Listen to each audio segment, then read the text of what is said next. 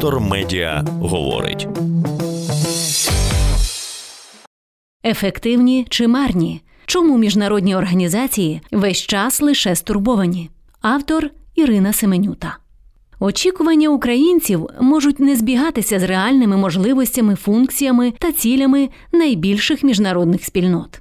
Стурбованість Організації Об'єднаних Націй стала певним мемом, а медіа свідомо пишуть про рішуче засудження в лапках, іронізуючи з цих заяв. ООН – не єдина організація, від якої українці очікують конкретних дій і впливу на Росію, а мають лише рекомендації. Наприклад, свою порцію хейту за безпорадність і пасивність під час повномасштабного вторгнення Росії в Україну отримали Міжнародний комітет Червоного Хреста, Організація з безпеки та співробітництва в Європі ОБСЄ, Рада Європи та чимало інших. Після підриву росіянами Каховської ГЕС президент України Володимир Зеленський заявив, що міжнародні організації розучилися рятувати життя.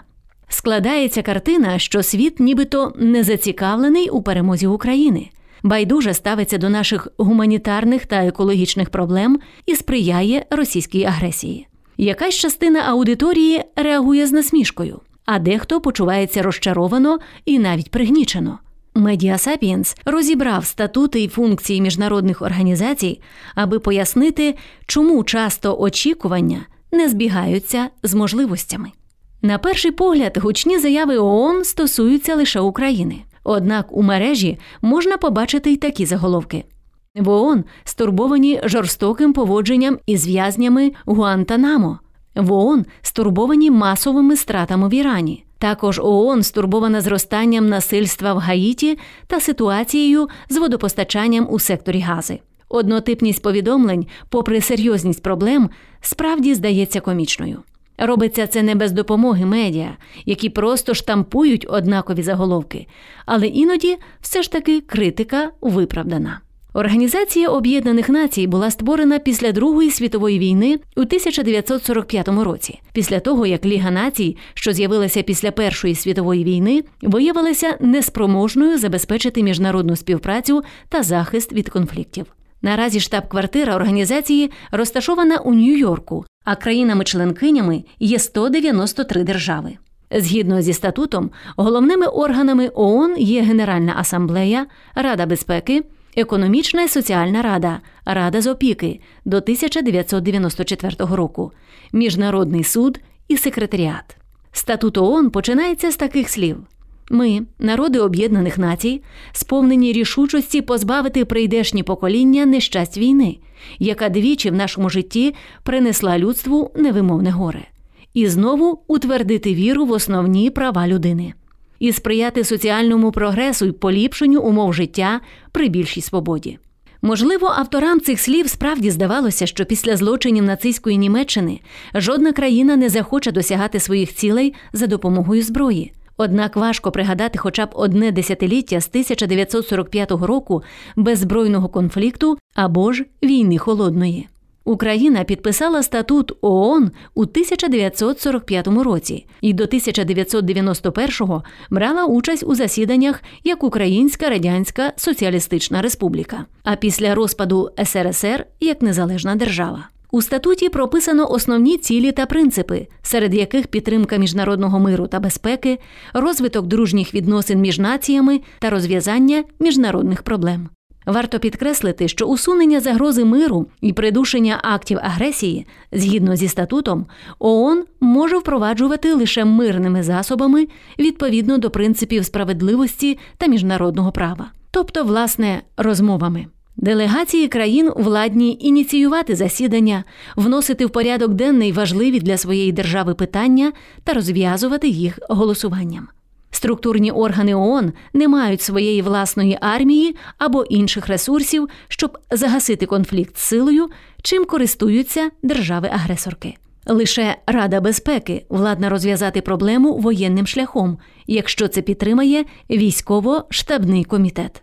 Політичний аналітик Артур Колдомасов який свого часу пройшов 9-місячне стажування у постійному представництві Святого Престолу при міжнародних організаціях у Відні, а саме при ОБСЄ, МАГАТЕ, Організації Об'єднаних Націй із примусового розвитку, Управлінні ООН із питань космічного простору та інших, каже, що питання можливостей і реального впливу на ситуацію міжнародних організацій виникало у всіх конфліктах, які сталися після Другої світової війни. Під час югославських війн також поставало питання щодо доречності ООН та її інституцій. Зараз воно зазвучало по-новому, однак треба розуміти, що якихось повноважень і мандату, щоби приїхати та сказати «припиніть», у цих організацій немає. Адже вони не були так створені першочергово. Якби вони мали надто велику силу, то це могло би перетворитися на глобальний уряд, чого не хоче низка країн. І я не думаю, що багато хто з українців хотів би такий формат, каже експерт. Голова Українського центру безпеки та співпраці Сергій Кузан зазначив, що міжнародні організації, зокрема ООН, були створені як превентивні. Водночас війна в Україні оголила всі проблеми міжнародної архітектури безпеки, і виконати свою основну функцію превенції організаціям не вдалося.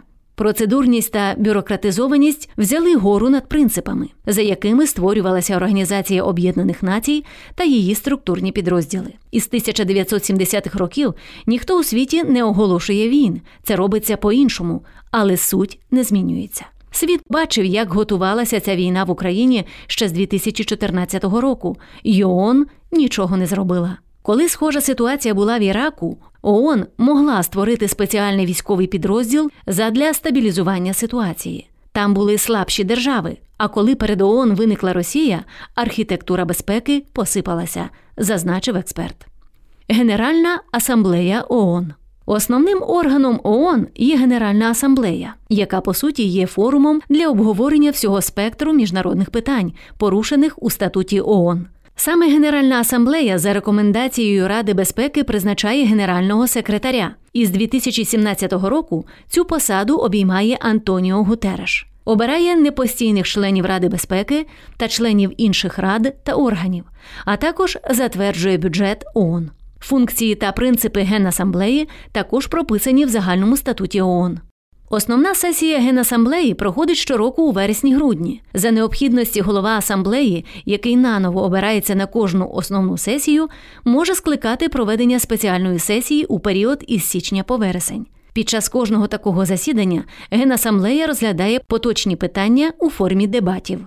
Під час голосування рішення з важливих питань приймаються більшістю у 2/3 присутніх членів асамблеї, що беруть участь у голосуванні. Офіційно ці документи називаються резолюціями та мають здебільшого рекомендаційний характер. Професор Києво-Могилянської академії та колишній співробітник Центру трансатлантичних відносин Університету Джона Хопкінса Тарас Кузьо каже, що ці резолюції важливі тільки тому, що назагал демонструють політичну позицію тієї чи іншої держави. Резолюції, які створюють в ООН або ж інших організаціях, як от Парламентська асамблея ОБСЄ або Парламентська асамблея Ради Європи, важливі, але мають суто пропагандистський імідж. Вони не можуть конкретно впливати на поведінку інших держав.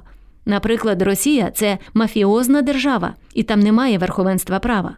Я не уявляю ситуацію, щоб Росія шанувала ці резолюції.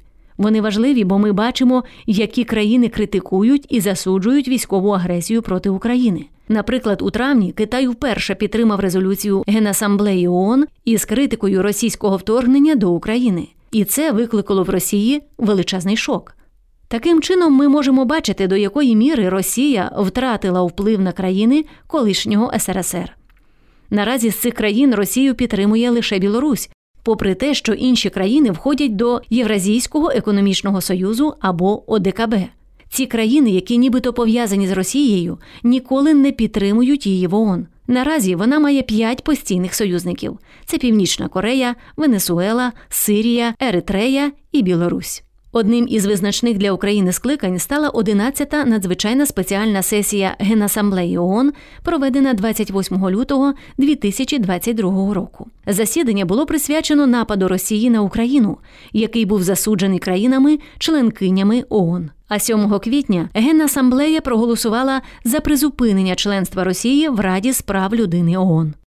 Рада безпеки ООН. Рада ООН, як і Генасамблея, проводить свої засідання у Нью-Йорку. Однак робить це набагато частіше і винятково за необхідності. Це єдиний орган ООН, який може використати збройні сили країн-членкинь ООН у розв'язанні збройних конфліктів. Рада безпеки владна проводити своє розслідування міжнародних суперечок, результатом якого можуть стати рекомендації щодо їх розв'язання або навіть розрив економічних і дипломатичних стосунків. У засіданнях Радбезу беруть участь 5 постійних і 10 непостійних членів. До постійних членів належать Китай, Франція, Росія, Велика Британія та США. Непостійних членів Радбезу обирає Генасамблея терміном на 2 роки, щороку змінюючи по 5 нових членів. При цьому непостійні члени не можуть бути обраними 2 терміни поспіль. Також враховується рівність регіонального представлення. Голова Радбезу обирається серед членів терміном на 1 місяць.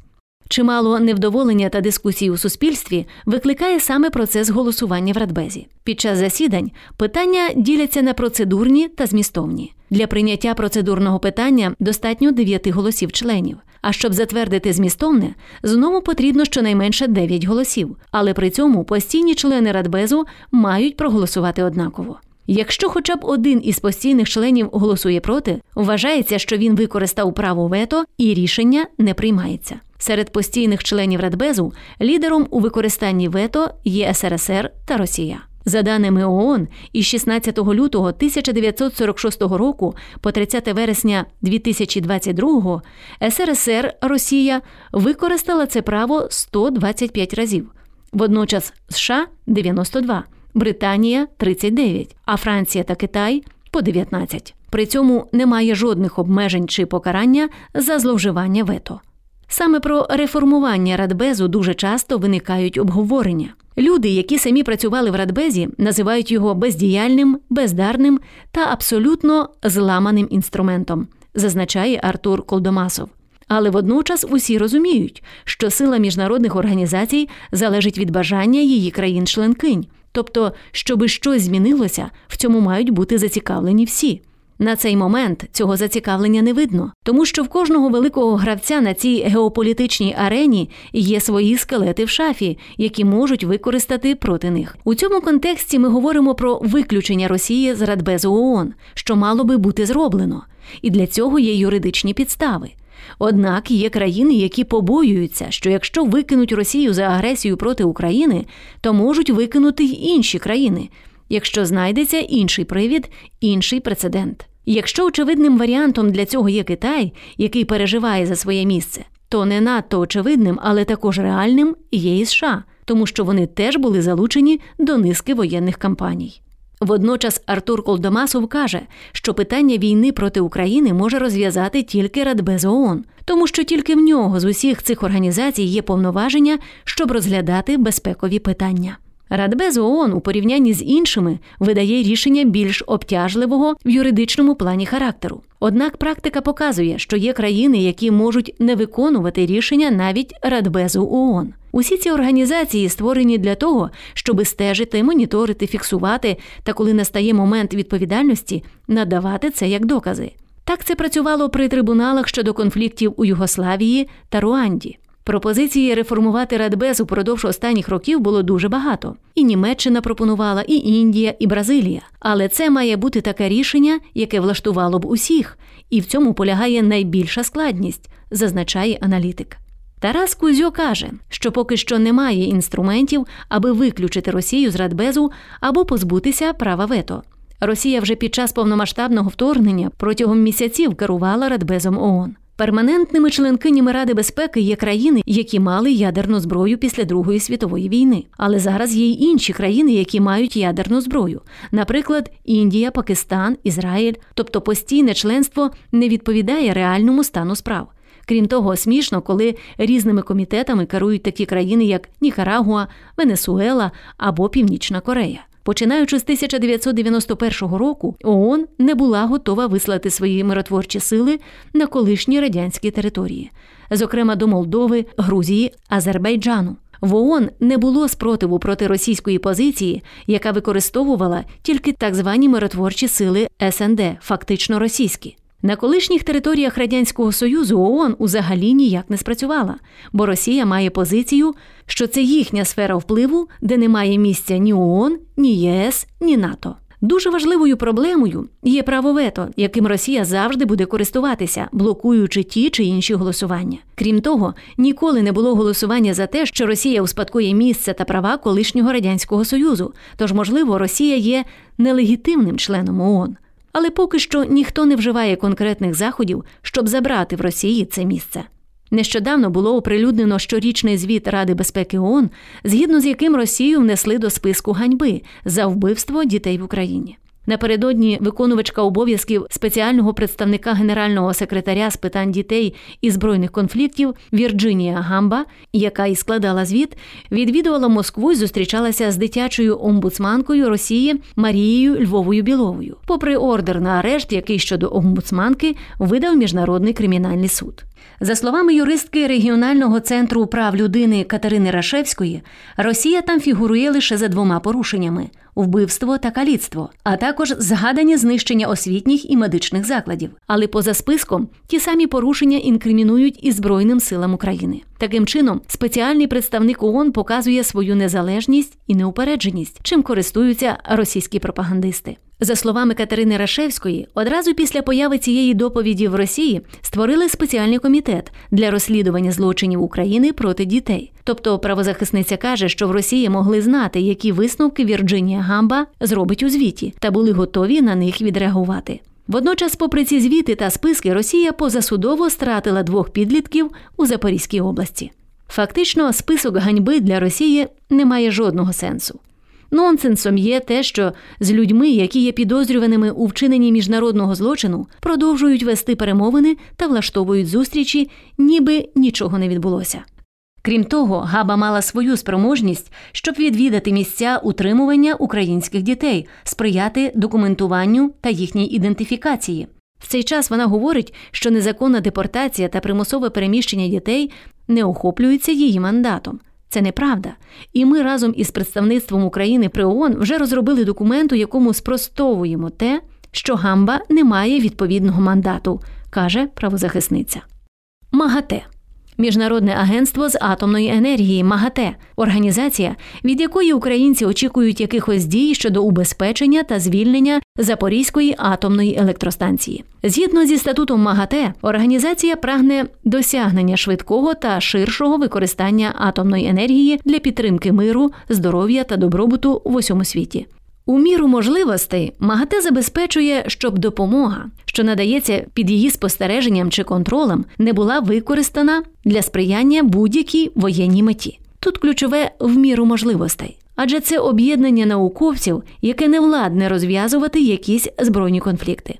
МАГАТЕ засновано у 1957 році. Штаб-квартира розташована у Відні, а генеральний директор призначається на 4 роки. Зараз цю посаду обіймає дипломат Рафаель Гросі. До складу агентства входить 175 країн. Керівними органами організації є Генеральна конференція, Рада керівників та секретаріат. Генеральна конференція складається з усіх 175 країн і збирається раз на рік. Вона є найвищим органом агентства, яка обирає генерального директора, затверджує бюджет, контролює раду керівників і секретаріат. Для прийняття рішень Генеральній конференції достатньо 2/3 голосів.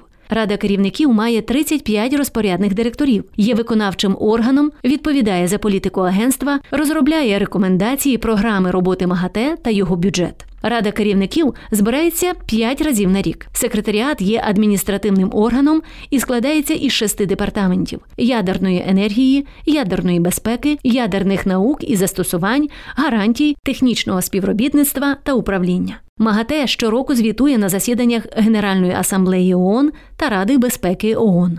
Найважливіший напрям діяльності – стримування розповсюдження ядерної зброї. Крім того, агенція встановлює стандарти ядерної безпеки та захисту довкілля, контроль за використання ядерних матеріалів, надання порад і практичної допомоги різним країнам у програмах використання атомної енергії. МАГАТЕ разом із ЮНЕСКО керує Міжнародним центром теоретичної фізики в Італії та співпрацює з ВООЗ у питаннях радіації в медицині та біології.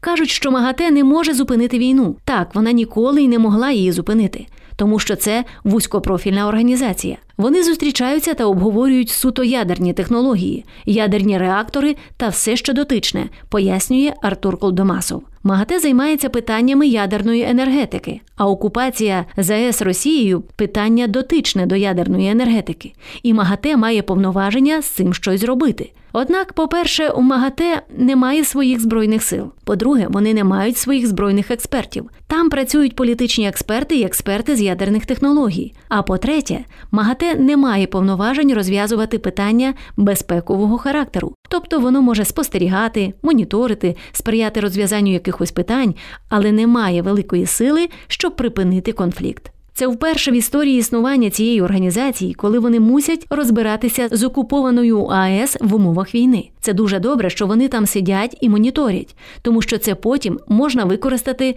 як докази в трибуналах. Незалежна експертка з ядерної енергетики та ядерної безпеки Ольга Кошарна каже, що аналізує звіти МАГАТЕ щотижня і знаходить деякі речі, що не відповідають реальності. 30 травня голова МАГАТЕ Рафаель Гросі на Раді безпеки ООН озвучив 5 принципів для запобігання аварії на ЗАЕС та заявив, що використовується моніторинг за перебуванням важкої військової техніки та обстрілів.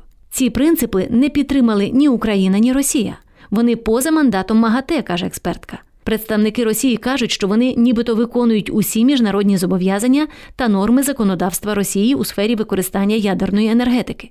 Постійний представник України при ООН Сергій Кислиця сказав: «Беремо до уваги, але нам потрібна демілітаризація та деокупація ЗАЕС» і попросив включити пропозицію України до резолюції Ради керуючих МАГАТЕ. 15 червня під час брифінгу на ЗАЕС один із російських журналістів запитав Рафаеля Гросі, коли ЗАЕС зможе виробляти електроенергію. Той відповів, що це має бути рішення менеджменту, тобто виходить окупаційного керівництва. Однак Гросі чудово знає, що перш ніж запустити енергоблок в експлуатацію, треба дозвіл Державної інспекції ядерного регулювання України. Тоді ж Гросі додав, що він стурбований тим, як на ЗАЕС може вплинути український контрнаступ.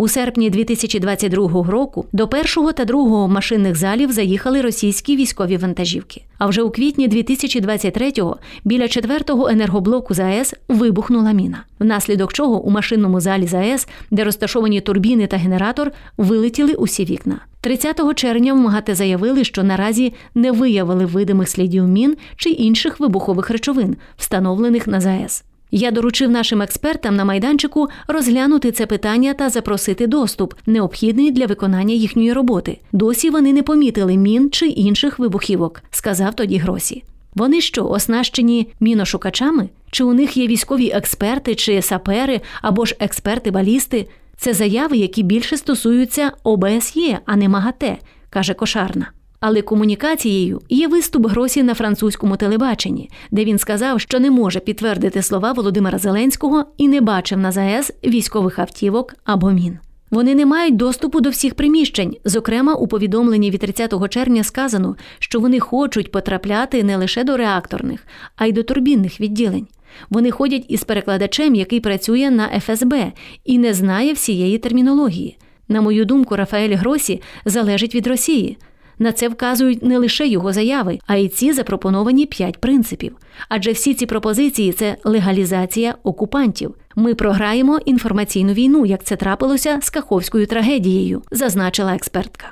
Ймовірно, така позиція організації може бути пов'язана з росіянами, які займають в МАГАТЕ керівні позиції. Заступником Рафаеля Гросі та керівником Департаменту ядерної енергії є росіянин Михайло Чудаков. Також Росія є членом Ради керуючих МАГАТЕ. У вересні Гросі буде переобиратися на посаду генерального директора та ще один термін. Але Україна має зробити все, залучаючи всіх партнерів, які вносять найбільші внески в МАГАТЕ, зокрема США, Канаду та Велику Британію, щоб дипломатично не допустити його на другий термін. Зараз Гросі робить собі піар нашим коштом, каже Ольга Кошарна.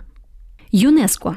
Робота Організації Об'єднаних Націй з питань освіти, науки та культури, більш відомої як ЮНЕСКО, відбувається в рамках Конституції, підписаної в Лондоні 16 листопада 1945 року. Відповідно до цього документа, метою організації є сприяння миру та безпеці шляхом сприяння співпраці між націями через освіту, науку та культуру для розвитку загальної поваги до справедливості, до верховенства права та за права людини й основні свободи для всіх народів світу, незалежно від раси, статі, мови чи релігії, відповідно до статуту ООН. Штаб-квартира розташована в Парижі. Водночас організація має регіональні, кластерні та національні офіси, адміністративним центром яких є Координаційне бюро ЮНЕСКО. Керівними органами є Генеральна конференція, Виконавча рада та секретаріат, який очолює генеральний директор. Із 2017 року це француженка Одрі Азулай. Станом на 2020 рік до організації входили 193 країни-членкині та 11 асоційованих членкинь, залежні держави, що не входять до ООН. Кількість країн може збільшитися, адже до організації можуть повернутися США, які вийшли 5 років тому через вступ до Організації Палестини. Під час повномасштабного вторгнення Росії в Україну ЮНЕСКО опікується збереженням культурної спадщини та документує збитки від російської агресії. Організація навіть створила базу культурної спадщини в Україні, зруйнованої під час повномасштабної війни з Росією. ЮНЕСКО має список світової спадщини, що вважається надбанням усієї світової культури. Серед українських об'єктів до списку входять 8 найменувань, серед яких Софійський собор, Києво-Печерська лавра, Букові ліси Карпат і чимало церков. Наприкінці січня 2023 року до списку світової спадщини ЮНЕСКО увійшов історичний центр Одеси. До списку нематеріальної культурної спадщини ЮНЕСКО входять петриківські розписи, козацькі пісні, а з 2022 року і культура приготування борщу. Статус об'єкта світової спадщини не може вберегти від російської ракети або руйнування в результаті катастрофи, спричиненої війною. Однак серед переваг цього списку є фінансування підтримки об'єктів із Фонду світової спадщини в разі їхнього пошкодження та контроль за їхнім станом із боку організації. Крім уже перелічених організацій, у межах системи ООН існують ЮНІСЕФ, Всесвітня організація охорони здоров'я, Програма розвитку ООН, Управління Верховного комісара ООН у справах біженців і багато інших. Серед повноважень цих організацій є захист прав дітей, тож вони мали би реагувати на викрадення Росією українських дітей. За словами правозахисниці Катерини Рашевської, ці організації обрали дуже зручну для себе позицію. Вони зробили заяви, що Росія депортує українських дітей, що є купа загроз щодо забезпечення прав людини, і вони це засуджують. Заяви вони зробили. А далі сфокусували всі свої зусилля на інших питаннях. Наприклад, евакуації із зони бойових дій, допомозі дітям внутрішньо переміщених осіб, допомозі дітям, які опинилися в Європейському Союзі, наданні Україні гуманітарної підтримки. Тепер уряд України не має морального права сказати, що вони взагалі нічого не роблять. Але ж вони фактично бездіяльні щодо депортованих і примусово переміщених до Росії дітей і пояснюють це тим, що вони не мають доступу. Хоча, наприклад, ЮНІСЕФ Росія продовжує працювати, але спрямовує свої зусилля на суверенну територію Росії, не враховуючи окуповані українські райони. Щодо представництва ЮНІСЕФ в Україні, варто зазначити, що з початку повномасштабної війни організація разом із Міністерством соцполітики України ЮНІСЕФ розпочала програму гуманітарної підтримки спільно, яка передбачає грошову виплату родинам, які проживають на території Східної та Південної України, що розташовані у 30 кілометрів та ближче від лінії зіткнення. Голова Українського центру безпеки та співпраці Сергій Кузан додав, що висновки та рекомендації усіх структурних підрозділів ООН, і таких як ЮНЕСКО, ЮНІСЕФ та інших, є закликом до дії усієї ООН. У їхніх статутних документах закріплений весь апробований інструментарій, включно із створенням військових комісій. Однак через бюрократичні перепони цей інструментарій не можуть задіяти. Наших дітей викрадають, а культурну спадщину знищують. Мова не лише про наслідки ракетних обстрілів. Реальні культурні цінності на сьогодні розташовані в Криму та інших окупованих територіях. Весь час ведеться грабунок усього майна, що належить Україні, а заходів щодо його повернення не вживають. Ці доповіді та звіти, які презентують ці органи ООН, є неадекватними перед тими загрозами, які стоять перед Україною. Ми підняли цілий пласт проблем – права дітей, культура, екологія і так далі, а виявилося, що світ не готовий реагувати. Виявилося, що навіть Червоний Хрест був неспроможний отримати доступ до лівого берега на Херсонщині, щоб рятувати людей та тварин. У відповідь на підрив Каховської ГЕС реакції з боку міжнародних організацій ми не побачили жодної адекватної реакції. ОБСЄ. Серед суто європейських організацій в Україні найбільше стежать за роботою Організації з безпеки та співробітництва в Європі ОБСЄ, яка ще з 2014 року мала місію на Донбасі. Україна є членкинею ОБСЄ з 30 січня 1992 року. Це міжурядова організація, яка об'єднує 57 країн із Європи, Азії та Північної Америки та була створена у 1973 році задля зменшення військового протистояння та зміцнення безпеки в Європі. Керівниками організації є генеральний секретар, обирається на 3 роки, чинний голова, змінюється щороку. Основними органами є саміт, Рада міністрів закордонних справ, постійна рада під керівництвом чинного голови, форум зі співробітництва в галузі безпеки, Верховний комісар у справах національних меншин, бюро з демократичних інститутів і прав людини ОБСЄ, парламентська асамблея ОБСЄ та представник із питань свободи ЗМІ. З грудня 2020 року посаду генерального секретаря займає німецька політикиня та дипломатка Хельга Шмідт. ОБСЄ має декілька напрямків роботи, серед яких боротьба з тероризмом, контроль над озброєнням країн Європи, запобігання та розв'язання конфліктів, сприяння миру та постконфліктному відновленню, захист довкілля, економічна діяльність, демократизація, права людини та свобода медіа. Аналітик Артур Колдомасов пояснює, що основна різниця між ОБСЄ та організаціями ООН в тому, що організацією керують саме уряди країн. Якщо в агенціях ООН є секретаріат, керівні органи та країни-членкині, то в ОБСЄ це країни-учасниці, і там організацією керують країни. Там кожного року обирається країна-лідерка, яка керує всіма процесами в організації та призначає команду. Торік це була Польща, цього року – Північна Македонія. Фактично, ОБСЄ зараз іде проти своїх установчих документів і повноважень, щоб підтримати Україну. В ОБСЄ щоразу обговорюють припинення агресії проти України саме з таким формулюванням, що для консенсусної організації є фактично порушенням правил. Проводять різні інвенти, присвячені цій темі, виділяють кошти для України, поновлено Офіс представництва ОБСЄ в Україні. На відміну від агенції ООН, ОБСЄ – це консенсусна організація. І тому там є низка проблем із бюджетом, із проведенням заходів, бо Росія блокує все, де згадується формулювання «агресія проти України». Була одна ситуація, коли російська делегація після дзвінка з Москви за вказівкою Путіна просто заблокувала зустріч форуму безпекової співпраці.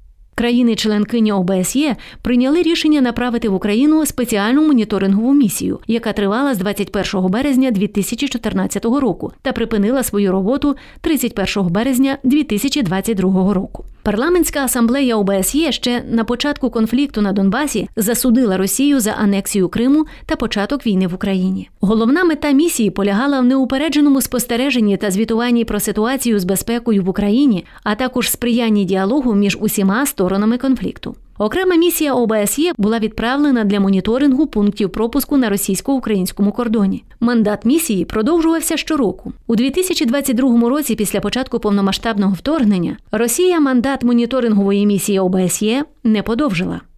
Рада Європи. Існує організація з 1949 року. До неї входить 46 держав-членкинь, а штаб-квартира розташована у Страсбурзі. Згідно зі статутом, мета Ради Європи – досягти більшої єдності між її членами для захисту та впровадження ідеалів і принципів, які є їх спільною спадщиною, і сприяння їх економічному та соціальному прогресу. Головними органами Ради Європи є Комітет міністрів і Консультативна асамблея, нині Парламентська асамблея. Їхню роботу організовує секретаріат Ради Європи, який складається з генерального секретаря, заступника генерального секретаря та іншого персоналу. Парламентська асамблея Ради Європи приймає резолюції та рекомендації на основі доповідей, що їх готують депутати національних парламентів. Сесії ПАРЄ зазвичай проводяться у вигляді форуму, де обговорюють найважливіші питання європейських країн. Нещодавно генеральна секретарка Ради Європи Марія Пейчинович-Бурич назвала атаку Росії по мирних жителях у Краматорську жорстокою та неправильною. Рада Європи та її представники, як і ООН, роблять чимало заяв із засудженням, зокрема у Твіттері. Однак не всі вони мають дієвий результат. За словами політолога Тараса Кузя, ці резолюції не такі вже й недієві. Парламентська асамблея Ради Європи нещодавно ухвалила резолюцію, в якій підтримала вступ України до НАТО. Це важливо, адже це додатковий тиск на країни-члени НАТО, щоб змінити свої позиції та прийняти членство для України. Торік у березні Росію виключили з Ради Європи. Правозахисниця Катерина Рашевська каже, що переваг від того, що Росію виключили з Ради Європи, набагато менше, аніж від її присутності. Ми маємо там досить сильні ініціативи, пов'язані з ухваленням резолюцій. Уже визнали депортацію українських дітей геноцидом, домовилися про створення спеціального трибуналу і вже говоримо про певний компенсаційний механізм. Однак шляхом виключення ми втратили один дуже ефективний механізм – Європейський суд з прав людини. І тепер є питання, чи політичне рішення виключити Росію виправдовує те, що тисячі російських жертв тепер не мають доступу до ефективного засобу правового захисту, яким є Європейський суд з прав людини. Росія рано чи пізно повернеться в Раду Європи, і, можливо, саме тоді ось це виключення буде мати якийсь сенс. Бо для того, щоб повернутися, потрібно буде виконати низку умов. І саме тоді ми отримаємо те, що хотіли початково від виключення. Міжнародний комітет Червоного Хреста – це організація, яка втрапила у чималу кількість скандалів в Україні. Наприклад, у день підриву Каховської ГЕС на офіційній сторінці Міжнародного комітету Червоного Хреста з'явилося повідомлення, що Росія веде активну участь у розвитку міжнародного гуманітарного права, а вироблені за цей час норми й досі обмежують негативні наслідки збройних конфліктів. Крім того, вказано, що московська делегація – це один із головних центрів гуманітарної дипломатії у світі. Звісно, такі заяви не могли не обурити українську аудиторію. Речник Міжнародного комітету Червоного Хреста в Україні Олександр Власенко каже, що в повідомленні йшлося не про російський Червоний Хрест, а про представництво Міжнародного комітету Червоного Хреста в Росії. Офіс у Москві – це не російський Червоний Хрест, це наш Офіс Міжнародного Червоного Хреста. У нас є представництва у 100 країнах світу, навіть там, де немає збройного конфлікту, але потрібно моніторити ситуацію. Делегація у Москві розв'язує питання діалогу з російською владою, відвідування військовополонених, яких утримують у Росії, передачі їм листів від рідних, з'ясовування долі зниклих безвісти. Якщо там не буде нашого офісу, це все буде неможливо. Також після початку затоплення Херсонщини не тільки президент, а й місцева влада повідомляли, що Червоного Хреста немає на місці катастрофи. Зокрема, начальник Новокаховської військової адміністрації Валерій Брусенський зазначав, що на окупованій Росією території неможливо передати гуманітарну допомогу, ліки або предмети першої необхідності. Там немає ні Червоного Хреста, ані міжнародної амністії, ані ООН. Нікого. Олександр Власенко пояснює, що вибух Каховської ГЕС є унікальним випадком, адже це стихійне лихо, викликане збройним конфліктом, і тут дії Міжнародного комітету Червоного Хреста збіглися з повноваженнями національних товариств Червоного Хреста. У ситуаціях стихійного лиха покликані діяти інші підрозділи Міжнародного руху Червоного Хреста та Червоного півмісяця – національні товариства, а саме Український Червоний Хрест. Тобто Міжнародний комітет Червоного Хреста працює в зоні військового конфлікту, а рух – із наслідками стихійного лиха. Міжнародний комітет Червоного Хреста не має на Український Червоний Хрест впливу. Вони співпрацюють, адже об'єднані одним рухом Червоного Хреста та Червоного півмісяця із 7 загальними принципами. Український Червоний Хрест не працює в зоні конфлікту. Вони мають співробітників по всій країні, представництво навіть у кожному районному центрі. І в них є волонтери, а в Міжнародного комітету Червоного Хреста волонтерів немає. Якщо нам волонтери потрібні, то ми звертаємося до Українського Червоного Хреста. У перші ж дні після того, що сталося на Каховській ГЕС, там опинилися рятувальні загони Українського Червоного Хреста, а ми надавали їм усе, що потрібно. Ми отримували інформацію від них, від ДСНС і від місцевої влади, аби зрозуміти, які там є тривалі наслідки цієї катастрофи. І наша допомога сконцентрована саме на них. Насамперед це водопостачання. Йдеться не про завезення води, бо там багато інших організацій, які її завозять, а саме про те, щоб полагодити водогін. Ми надали сотні тисяч таблеток хлору, щоб очистити воду та уникнути холери і інших захворювань. Ми провели аналіз, як це вплинуло на мінні поля та повідомили ДСНС, каже Власенко. Міністр закордонних справ Дмитро Кулеба вказував, що проблема міжнародних організацій криється у процедурах, які гальмують процес розгортання міжнародних місій на територіях, що постраждали. Міжнародний Червоний Хрест – більш складна історія, тому що там стільки правил про нейтральність, про те, щоб не скомпрометувати себе чимось, що з ними треба вести окрему розмову. Тому констатуємо, що швидко у них не вийшло. Але ми їх дотиснемо та допоможемо де треба, щоб вони там з'явилися у повному обсязі.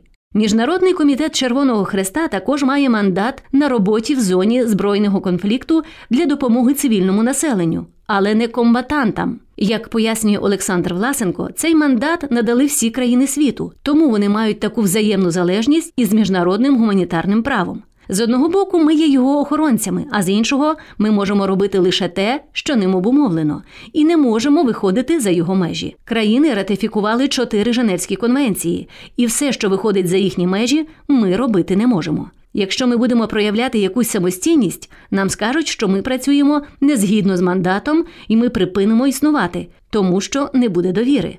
Також важливо, що ми нейтральна організація та не підтримуємо в конфлікті жодну сторону. Це єдиний спосіб бути там, де це необхідно, каже Власенко.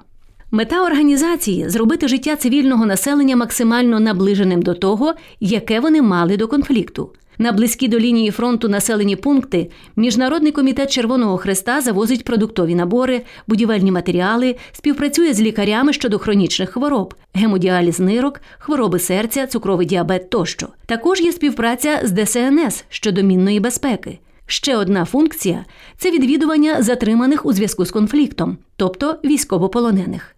І це Олександр Власенко вважає найскладнішим, адже потрібно отримувати дозвіл від сторони, яка їх утримує. Водночас уповноважений Верховної Ради України з прав людини Дмитро Лубінець заявляв про неповне виконання свого мандата Міжнародним комітетом Червоного Хреста щодо відвідування українських військовополонених та передачі їм листів від рідних. Відвідувати військовополонених у рамках роботи Міжнародного комітету Червоного Хреста можуть винятково громадяни інших країн. Речник організації пояснює, що згідно з міжнародним правом утримання військовополонених відбувається для того, щоб унеможливити їхню повторну участь у військовому конфлікті. Їхнє звільнення має відбутися після того, як конфлікт закінчиться. Конфлікт наразі триває, тому якщо сторони між собою домовилися про обмін, одночасне звільнення та передачу – це їхня добра воля. Сторони можуть запросити Міжнародний комітет Червоного Хреста бути фасилітаторами, як це було під час різдвяних обмінів, які відбувалися до ескалації у 2022 році. Зараз звільнення та передача відбувається без них, але вони беруть участь в обміні тілами загиблих. Також Міжнародний Червоний Хрест критикували за фінансування з Росії, загравання з російською владою та візити президента Міжнародного комітету Червоного Хреста до Москви. За словами Власенка, закиди про те, що раз Міжнародний комітет Червоного Хреста фінансується державами, зокрема Росією, тож ці країни мають якийсь вплив, не відповідають дійсності. Міжнародний комітет Червоного Хреста фінансують держави та загальний бюджет організації складає понад 2 мільярди швейцарських франків. Провідні наші донори – це США, Велика Британія, Швейцарія та Німеччина. Ми приймаємо донати від будь-кого. Кожна людина може зайти на сайт, відправити там будь-яку суму і навіть указати, де саме ця сума має бути витрачена. Наприклад, указати, що гроші на допомогу Україні. Але жодна країна чи установа не може вплинути на те, як саме ми будемо розв'язувати ці проблеми, каже представник організації. Крім того, представників української влади та культури обурювало те, що Червоний Хрест не використовує слово «війна», а вживає винятково «збройний конфлікт». Невдоволення пояснюють тим, що організація не хоче називати речі своїми іменами. Олександр Власенко відповідає, що в Женевських конвенціях немає слова «війна». Війна може бути різною, це широке поняття. Там використовується термін «міжнародний збройний конфлікт». Це поняттєвий апарат, який є в документах і яким користується організація. Водночас є термін «правила війни», правила, яких мають дотримуватися сторони під час проведення військових дій. Це просто юридична мова, каже речник. Міжнародний комітет Червоного Хреста веде документацію воєнних злочинів і непропорційного застосування військової сили. Організація фіксує порушення правил і звичаїв війни. Інформацію збирають не для покарання, а для того, щоб вести діалог із порушником цих норм, показати йому, що ці порушення відомі та зафіксовані, а також запобігти повторенню цього злочину.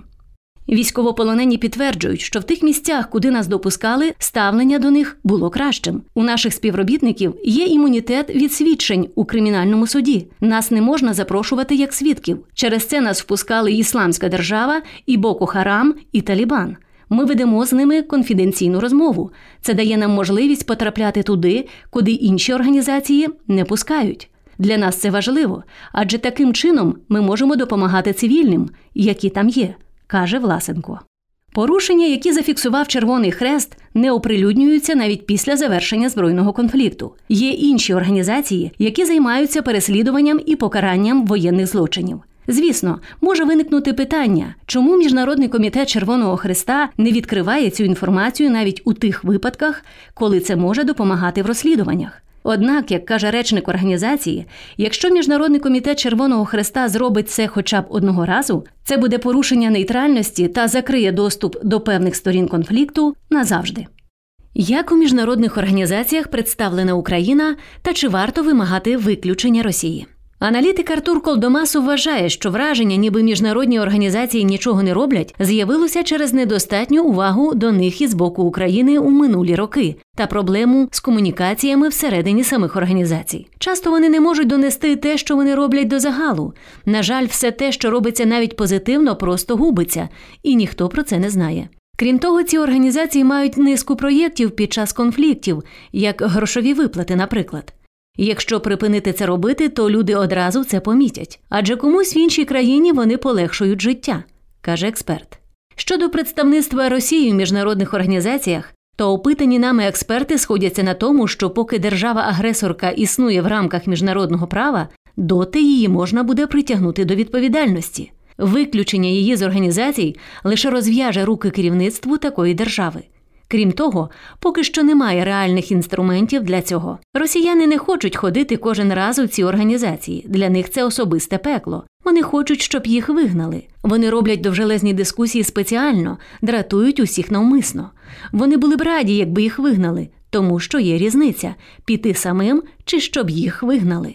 Якщо їх виженуть, вони можуть стати в позицію жертви та посилити меседж про всесвітній заколот проти них, зазначає Колдомасов. І додає, що росіяни активно використовують медіа задля поширення своєї дезінформації, на відміну від українців. Катерина Рашевська каже, що жодного разу виключення з якихось організацій не призвело до бажаного ефекту. З Ліги націй виключили СРСР, Японію, Німеччину. Це не зупинило Другу світову війну.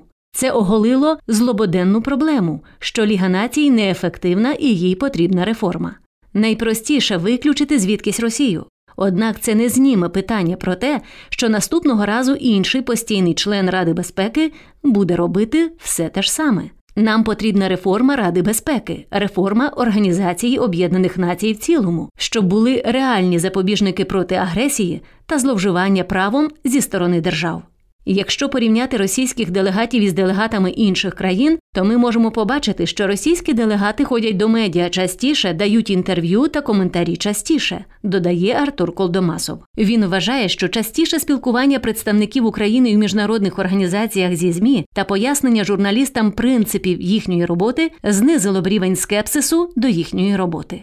Політолог Тарас Кузьо підкреслює, що після початку Великої війни українська команда була фантастичною на міжнародному рівні щодо піару, виступів і лобіювання на Заході.